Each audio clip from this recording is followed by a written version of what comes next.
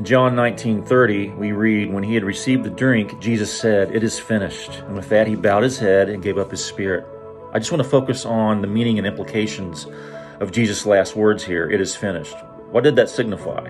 It meant that the work that the Father had sent his Son to do was accomplished, to save his people, his lost sheep.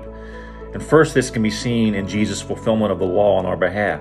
Jesus, who was without sin, had not come to abolish the law, but fulfill it. He had kept the law of God perfectly for us. So not only was he our substitute sin bearer, Jesus was our substitutionary law keeper. And secondly, Jesus had prayed earlier in the garden that this hour would somehow pass from him, and now it had come upon him.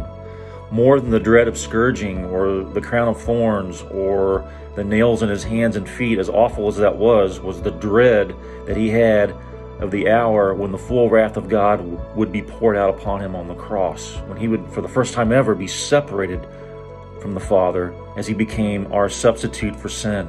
And thirdly, when he cried out, "It is finished," not only did that signify that the devil and all of his works were decisively defeated, but in that moment also, in the finished work of Christ, the eternal salvation of all who trust in him had been forever accomplished.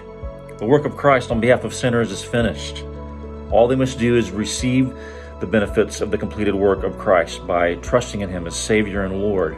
And as we, his people, move forward in obedience to the great commission that he gave us to make disciples of all the nations, let's trust in the Lord and do good by remembering that this salvation for sinners has already been accomplished. It's finished. All we must do is faithfully and obediently share this message so that the lost sheep will believe and come home to their shepherd.